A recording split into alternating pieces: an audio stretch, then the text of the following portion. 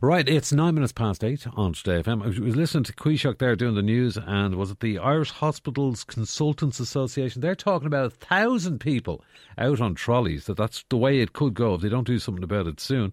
And then there was also calls on Stephen Donnelly, who is the Health Minister. He's being called on to answer questions and get things done and sort out the problem for once and for all. Health is always one of those things. It's such a huge problem. And every single year and every single Minister for Health. But Stephen Donnelly was he was saying that the consultants were right about the fact that we need more beds and all that. But so what's he going to do about it? This is it. Anyway, I believe there's a press conference in Gift Grub this morning.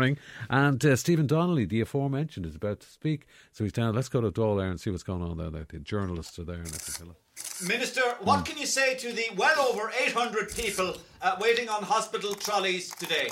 So to holistically drive best of breed blue flag thinking in this metric, a reverse flapping of bleeding edge bumble clicks. OK, thank you, Stephen. I'll take it from here. Thank you. Paschal. What Stephen is trying to say is this government is advising people, if at all possible, to avoid hospitals. Paschal. So what are people supposed to do if they actually get sick? And that is a great question. Leo? So we've laid out a comprehensive plan for people to act autonomously when it comes to taking charge of their own health. So, for example, if somebody breaks their leg, there are a number of excellent YouTube tutorials available online. The Taoiseach is correct. For example, we have provided a YouTube link to a man called Mick in Stony Batter who broke his leg but successfully created his own splint using a pitching wedge and sand wedge which he found in his own shed. What about people who actually need operations, Taoiseach? Absolutely. We recommend people consider doing an SPA. What's an SPA, please? Surgery performed at home. It has been shown that spa surgery has a 57% success rate in developed countries. And we realise that access to anaesthetics will be an issue going forward. So the government sees an opportunity for people who may have, for example, a number of bottles of high alcohol spirits lying around the house post-Christmas. So, for example, a bottle of Tullamore Dew. Bailey's liqueur. Or that half-empty bottle of Hennessy. All of these act as a fantastic anaesthetic before you perform your spa. Taoiseach, normal people are not qualified to perform surgery. Well, with respect, I'm a doctor, and I learned half of what I know from playing that game Operation when I was a kid. It shows you all the major organs, the spleen, the liver, and the other ones. And for more difficult operations like a laparoscopy or an endoscopy or a colonoscopy, Leo? We recommend episodes 13, 19 and 27 of Season 3 of ER with George Clooney.